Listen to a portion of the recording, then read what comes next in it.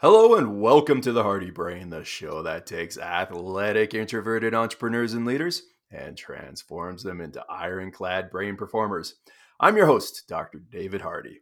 And today on our show, we've got another amazing guest. He is a PhD in psychology with a focus in cognitive neuropsychology and med tech. His focus is to help people improve in every aspect of their life.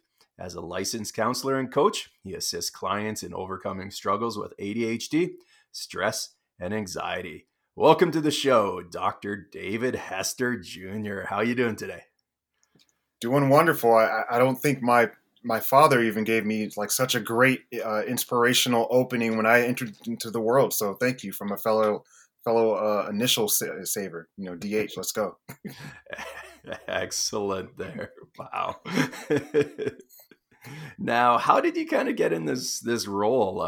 I know you've done many different things, and you've kind of taken your psychology past just the clinical aspect of things and really into a business model that can impact the lives of so many more people than just kind of that one-on-one interaction.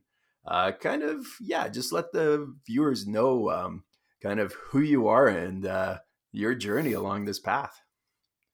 Wonderful. Well, I'll get to the billion people because that's kind of the big apple that we're trying to take a bite out of. But I actually started out in special education, in high Okay. school. Where I was located, I split time between Jersey and North Carolina. And during my schooling, it was always a challenge for me to learn.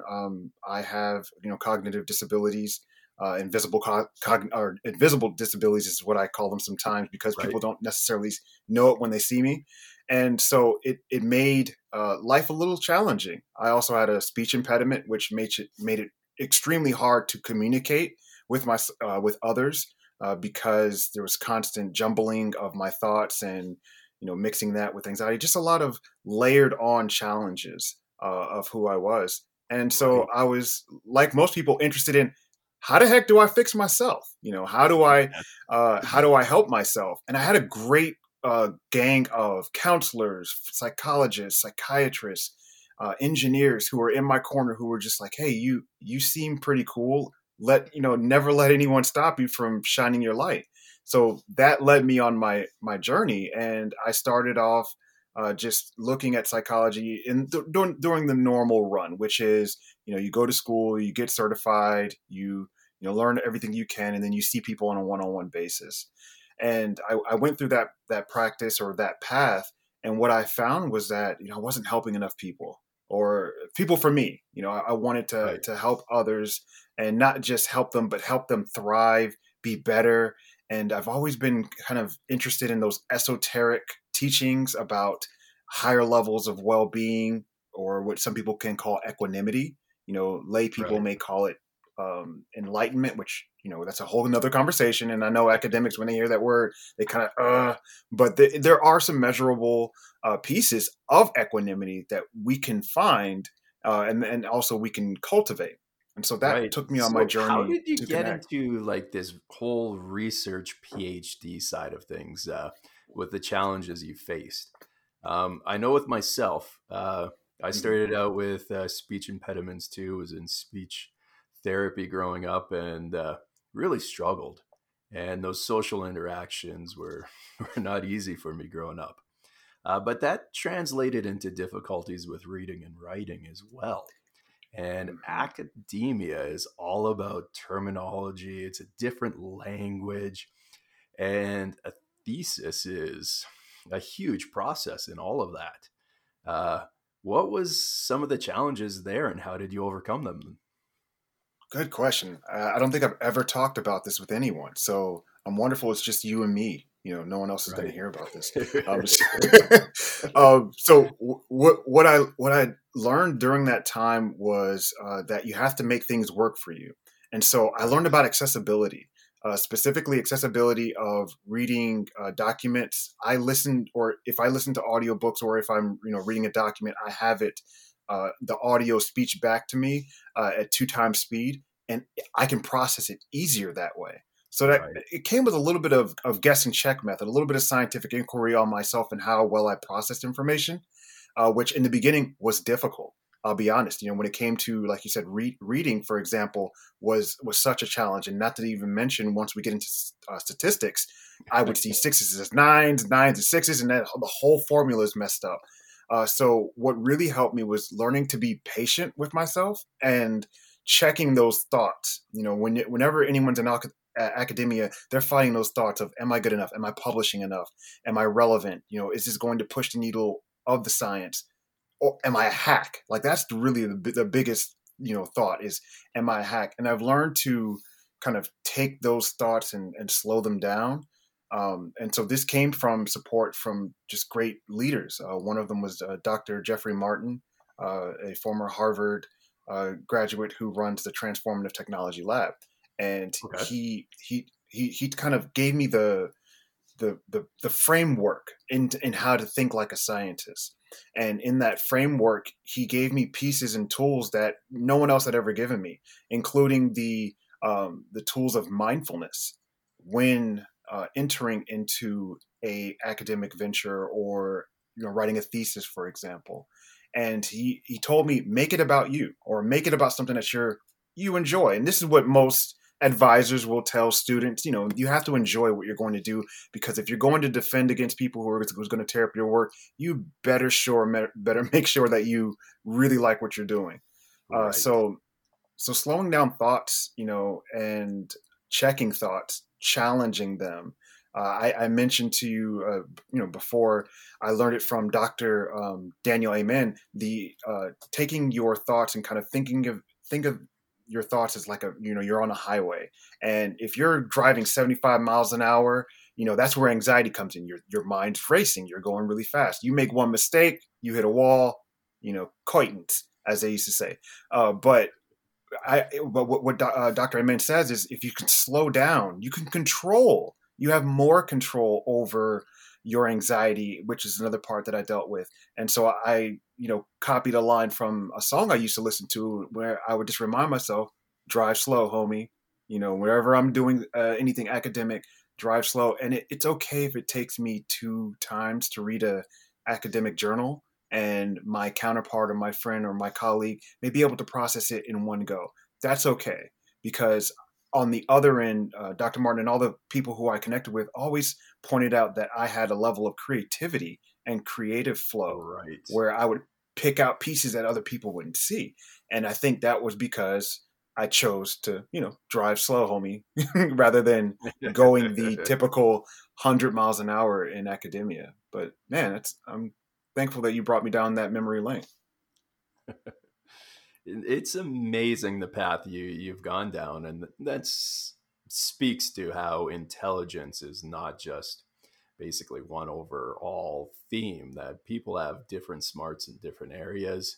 And yeah, you may have had to compensate in one area or slow it down in that area, but in these other areas your mind's firing, like you're bringing in all sorts of different connections and really connecting the dots in a big picture. How does that speak now to kind of what you're doing in business, and what is kind of that mind process you have with trying to reach 1 billion people? Yeah, well, when you think about business, you're thinking about where we spend a lot of our life. We spend much of our life in connection with people, working on businesses, trying to figure out problems. And typically what happens is we lose ourselves. And when we lose ourselves, we may not be our optimal self. So I kind of gleaned that optimal self and said, how can I bring that to the masses? So in this wild turn of events that we call the universe, I connected with the founder of Life Guides, Mark Donahue, Okay. while doing actually a DE&I panel keynote. I was doing a keynote at a conference, and he was like, "Hey, you're doing some pretty cool stuff. I see that you have this massively transformative purpose." Got that from Peter Diamandis. He's like, "You want to reach these billion people. We want to do that as well. How are you going to do it?" And so he asked me, and I was like, "I don't know." My goal Right. at that time was creating neural devices, and creating neural devices that can enhance well-being through tracking, which we can get into that a little bit too. And what we found through our discussions was that we can reach people through business. Are you ready to take your brain health to a brand new, higher level than ever before? Then please check out thehardybrain.ca and inquire about our virtual brain health intensive programs. Through business, because people spend a lot of their time at work. Organizations like large organizations, Google, they have a member base or an employee base that at times are not thriving. They're Right. rather be burned out dealing with, personal lives. So many things come up, and so I chose to for us to focus on business because I knew we could reach the most people before, moving to a grander, open based, completely consumer model where our brand, which is called Life Guides, it's a peer to peer learning platform where people can learn from someone who's had that lived experience. And you talked about that just a moment ago about my lived experience, and it's important that we recognize people's distance traveled. How long or what path did you take to get to where you are? And it would have been so wonderful if the earlier me, knew or was able to talk to the later me. And sometimes that means me talking to a mentor who's Right. gone through being a person of color in academia, who's gone through, living in impoverished areas, or who's gone through dealing with, cognitive delays or disabilities. That would have been a wonderful bit. So that really encouraged me that this is the right place and the right time for a product like this to be in the market, because it's not counseling. And, as a counselor, I've been a counselor for years. I hear it all the time. People, it's hard to get in, hard to get in with someone. And you're very familiar with that with your clinical practice, when people were trying, waiting in line just to Right. just to be seen by you. When sometimes all they really needed was someone to hear them, like really hear them, Yes. and just say, you know what, maybe you just need a well-being action plan. You just need somebody to help you take you through the steps. What you're feeling may not necessarily be all of a clinical or situation or disease. So that's how I pulled it into business, with the strict focus of elevating well-being. Right. Most products, they're typically, and this is no knock to those products, but they're not helping humanity. They are. All right, I'm going to be a little crass for a moment. We don't need it. We Go don't for it. need more. We don't need more photo apps. We Right. don't need more lenses that we can put over people. We need a better understanding of how the human mind is working in relation to the technology that's continuing to emerge, and in preparation for the technology that's coming 20 years down the line. If Well, we let's don't dive into evolve, that we because don't. you just kicked a hornet's nest. We I do did, and they're have, flying. they're flying. We do have a society where social media is being targeted as this thing that is dragging down a lot of people's lives and causing depression and anxiety, and really getting people disengaged from the real world. Um, so let's go into how technology is damaging and also healing. And I'll just pass it back to you and see where you kick this nest. So I'll start with damaging. I Yep. mentioned, to you in the green room that I have a teenage girl, and Yes. it's evident. I mean, the literature is clear. Social media is terrible for teenage girls, and I'd even go as far as to say, as for any human being who has a thumb and likes to scroll, it is detrimental. And unfortunately, these products are designed to do that. We are so hackable. I tell people all the time, you can change a person's temperament and how they are open, their agreeableness, just by handing them a warm, cup of coffee, or a Right. cold glass of water. You can change somebody's complete outlook on a process on that. So when it comes to technology, I've been a bit of a curmudgeon. I'm not on many socials, but that's a personal choice. I don't knock anyone who does it, as long as they know their limits and know when their strings are being pulled. So that's the Right. damaging side.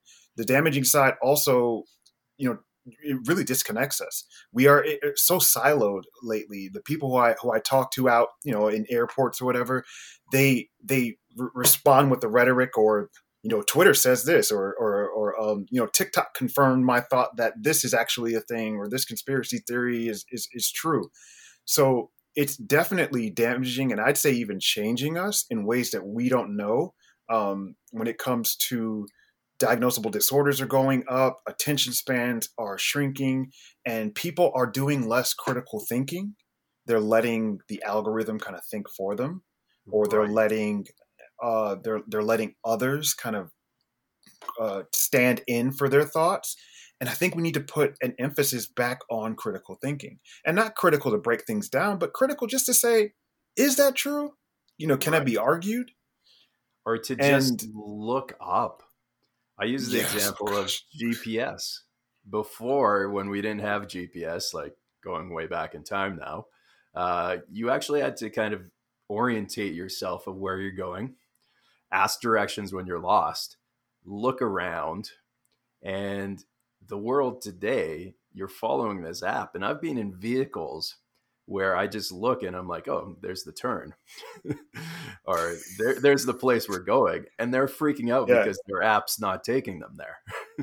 Like, just Oh my having that gosh. ability to look up and then look down would just set us in the right direction a little bit more.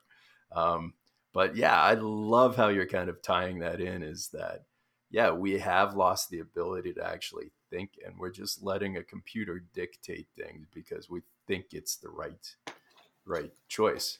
And in healthcare, that's even worse because we Oh already gosh. have research, and so many healthcare providers are just technicians that they don't look at the person in front of them to actually figure out Yes. what's going on. So if we pass it over to the machines, how is that going to make things better? There's a lot of psychology apps. I know you're familiar with a lot of these, and you're in that world as well. So, Hmm. what kind of cautions would you have, and also be like, this is going to be a good tool if used properly?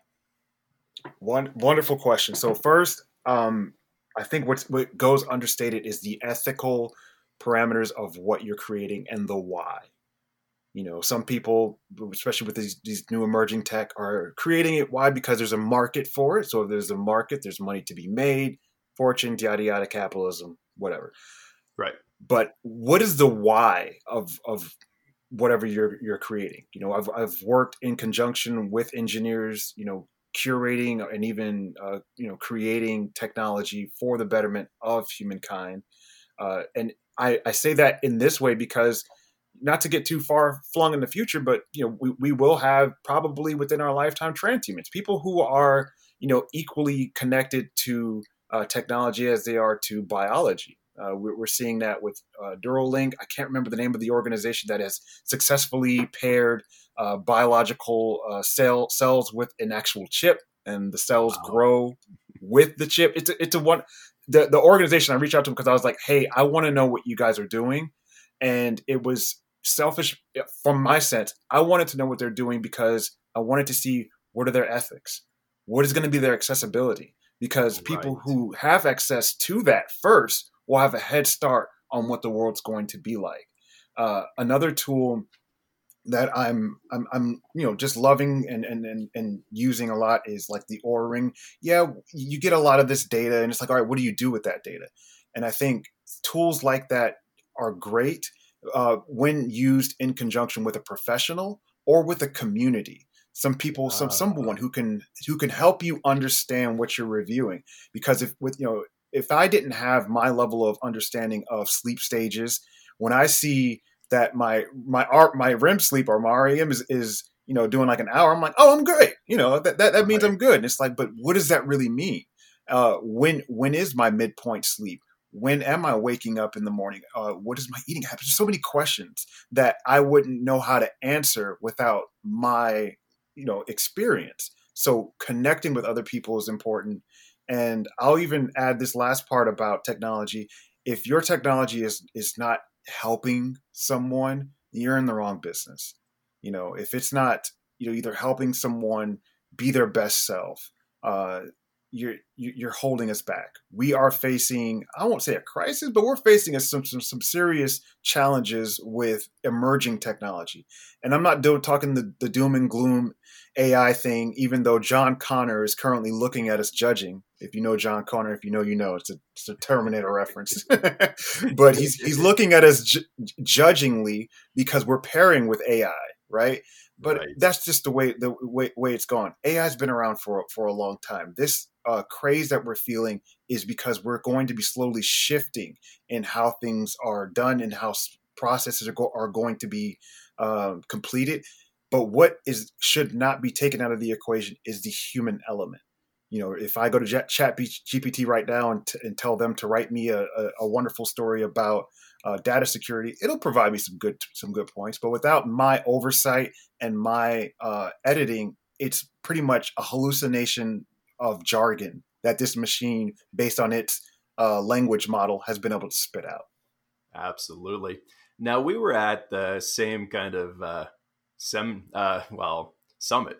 and the Brain Capital Innovation Summit, and kind of let me know if you had the same feeling on the tech that was presented. A lot of it was kind of taking the intake or the process of evaluation and simplifying that into a tech form that would speed up the system. And I thought that was great and amazing. And if that can lower the cost and make things more efficient, I am all for it, and I want it actually in my practice. And then there seemed to be less devices that had some sort of therapeutic process. And in most cases, that therapeutic process already exists in either psychology or the healing modalities out there. And then there was maybe a couple that took both maybe the evaluation process and intertwined it with kind of a therapeutic approach. And there's so many healing modalities out there. There's sound, light, touch, talk, exercises, nerve stimulations, adjustments, all the alternative world, and psychology, and of course, medications, supplements, all of it. And not all of it can be put in a tech form.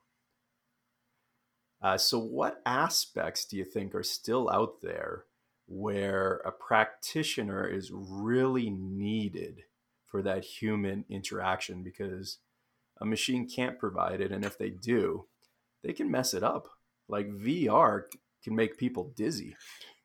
There's all Sickness sorts of is prevalent. Yeah. there's all sorts of things that can stimulate the senses in the wrong direction, or be absolutely great to stimulate things in the right direction. Kind of that bigger, broader picture, though. What do you see as being something that probably can never be overtaken by the machines, and people should really kind of study in that area and have awareness of the tech side, or vice versa? So it's a really good question, and I'll go as far as to say I'm not sure if it will never be taken over by, machines, AI, or whatever tech, but it has the longest time of being useful before it is taken over. And I'm going to challenge and say that is just communicating with someone on an empathetic basis. And I'm not saying a therapeutic basis. I'm talking about empathy, just Empathy, strictly yes. being able to understand someone and then having the compassion as the action. I think that's something that humans we're still awesome at doing, is putting compassion into action. Whereas I don't see right now devices really doing that, really expressing that they can feel empathy without it just being a jumble of words that the statistics say will be a, valuable answer to that person. So again, that goes back to that manipulation. Are we being manipulated, or is this really of support?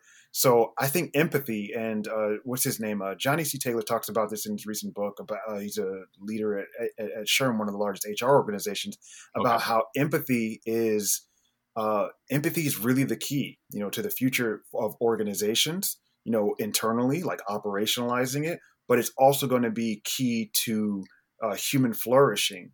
And when you talk about technology being overtaken, and I don't necessarily want to call out an organization, but I did see one of them, Wobot, for example. This is a tech that can support people when they are, it's kind of a clinical support. But if that's the only support, it's not going to do the same. It's not going to be the same. Right. So whoever has human connection and whoever creates the most opportunities for a service, I think that's something that won't leave, is the ability to create empathy as a service, connection as a service, and also mind elevation. So when I say mind elevation, I'm talking about hitting. There is technology right now that can help people to hit the flow state, or that a place when with their mind where they feel like they're awesome and ready to go. Right. Yeah. I can talk on that for hours, but I will say that I like going beyond flow state and going into life flow. Like, how can you build in steps? So, and I'll use myself as an example. I know I go on a 9-year cycle, and then when I hit a certain cycle, a certain year, I'm really good at whatever it is I'm doing. I need that to understand what are the biometrics for that? What is my mind state? What is the setting? All of that, so I can repurpose it or recondition myself. So going back to answer your question, pieces like that, like understanding self, mind elevation, compassion, empathy, those are pieces that are still uniquely human. And this last thing, I think we're far off, but AI is catching up, and that's creativity. AI has not shown itself to be able to be creative. I mean, No, it's it's just all not. pattern recognition and not connecting new pieces. So you mentioned flow, and you mentioned empathy and self. And I just wanted to add in one more thing, because you strike Mhm. me as being a hugger. And that's the physical contact. Is that I don't think we can ever pass that over to machines. And there is so much about the body and the brain that is physical. Yeah. What have you kind of seen in that realm as well, especially with flow? Because when you mention flow, all of a sudden I think of sports and being Sports. moving and active. So, what is kind of your definition of flow, and how to get into it, and how much of it is physical then?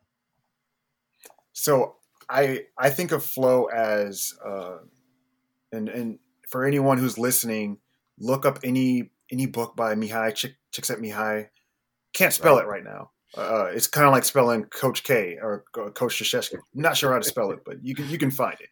Yes. But I took his basic nine pillars and distilled it into three. Concentration is one, but also this comfortability, meaning you're at your comfort limit, but you're just above it. Like, it's like you're striving just a little more, just outside of your comfort level.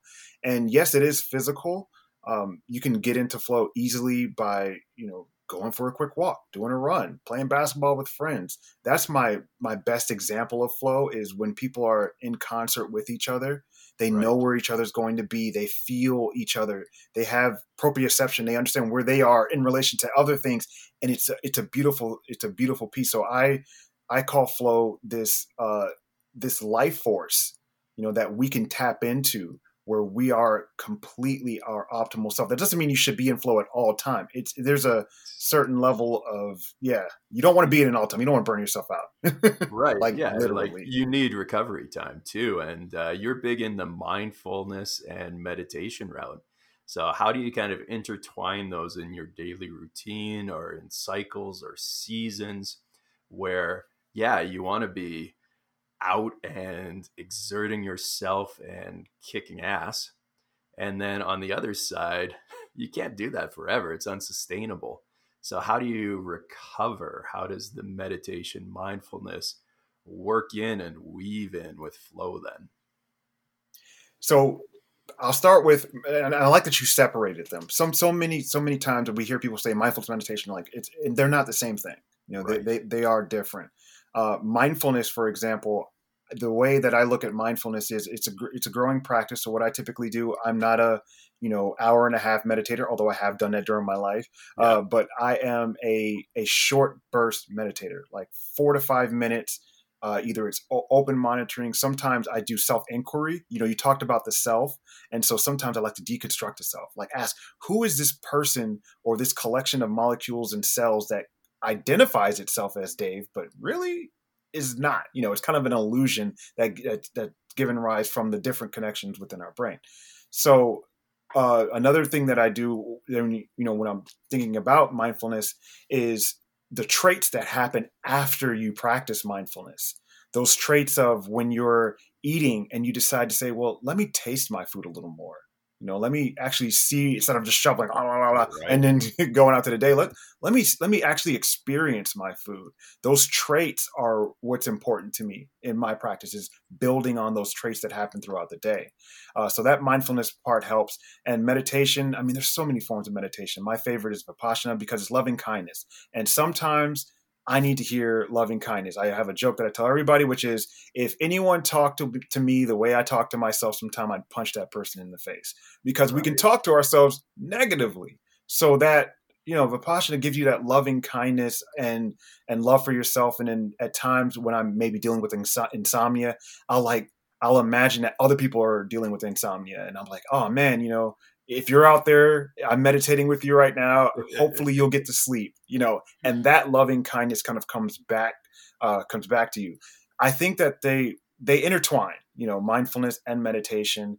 And, we mentioned this offline, but I am right now looking into my past research and a couple of colleagues' past research into how to build devices, protocols, and services that can help people get into flow. And stay in it for a short amount of time, but have a recovery period. I'm glad that you mentioned that recovery period built in, using meditation, and understanding that meditation doesn't have to be this large esoteric, even though all that's valid, and I'm not knocking anything about that. But for most people, that barrier of entry is difficult, especially when you're talking about asking someone to shut off their inner critic, asking someone to shut off that inner voice, which typically, spoiler alert, it's someone in your childhood that you probably don't even, it might be your mom, might be a cousin who says one thing to you, and that's kind of running in your head. But quieting that down is so beneficial to your mental health, and it'll be beneficial to any seeds that you pass on, or any kids that you have. They'll develop it, or have a propensity to develop it, if you've gone through those changes. And the people around you change when you meditate. Because like you said, you think I'm a hugger. I am. I hug trees too. And I hug trees not in the prototypical sense of, save the trees, but I hug trees because, like you said, when you hug something, that physical cannot be replicated. There are, AI robots out there. I think Sophia was one that came out some years ago. Do you remember that one? I actually saw her when she came out. I met, I'm blanking on the guy's name, but I met the premier scientist who helped create it, and I hugged her, and I was like, it wasn't, it didn't give what it was supposed to have given. So I think that the physical is so important when it comes to mindfulness and meditation too. If you cannot sit cross-legged and meditate, that doesn't make you a bad person. That makes you a human with potentially difficult discs. Yeah, your hips just are locked up. That's it. That's all. So don't let it stop you though. Lay on your back, do whatever you can. Now, if people wanted to physically see you speak, you've got a conference coming up here. What is the conference, and what are you most excited about with it? So one I mentioned a moment ago is SHRM. I think I'll speak really quickly on SHRM. I'm liking that organizations are taking more attention to the mental well-being of their people, because people are struggling, and these organizations are squeezing them, having them work ungodly amounts of hours. We've got to change that, because we have to start to, think about the future. Think about what's going to happen to that, those people's children anyway. So that's one side. So I'm looking forward to SHRM going to their Visionaries Conference.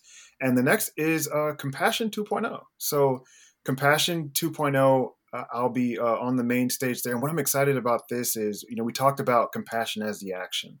So we're going to have leaders, investors, the whole gamut of usual, events like this. The interesting piece about Compassion 2.0 is, again, we're talking about operationalizing compassion in organizations because they reach the most people. And my hope is, on my journey at least, that as I continue to speak more about organizations focusing on the mental well-being of their people, that people will then, take that and talk about the mental well-being of their family, the mental well-being of their community, their street, their city, their state, and starting in those spaces, because we're going to have more stresses coming down the line. And I don't mean to be the bearer of bad news, but natural disasters, all this stuff is going to continue. Allegedly there's aliens, but we're not going to talk about that. But there's so many things coming down. If we are not prepared for it, and mixing that with the technology that is altering us, and I would even contend, I don't have the research to support this, but anecdotally, I believe altering us and our DNA and our DNA expressions, based on the technology that we're connecting with. So I'm hoping that as I continue to speak across the states, that people glean what from it they find useful, what they don't find useful, discard, what they find difficult. I hope they challenge it and find their own path. And I hope people start to pick up a little bit more of that critical thinking. Nice. Now, if they wanted to find more information about yourself, how would they do it? How do they find you?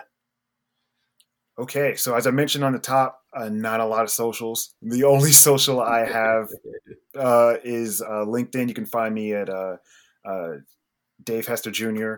On LinkedIn.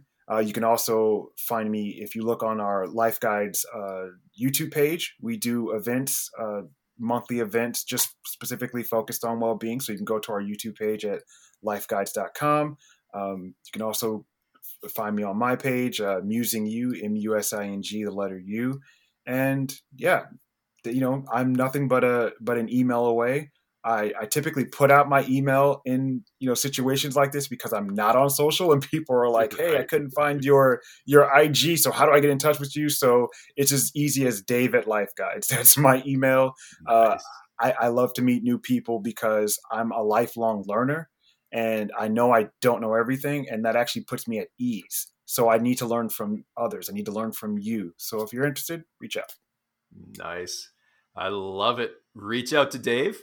And if you can, make it to one of the conferences and check out Life Guides as well. And for everyone listening in, stay tuned to the next episode of The Hardy Brain, the show that takes athletic, introverted entrepreneurs and leaders and transforms them into ironclad brain performers. Take care.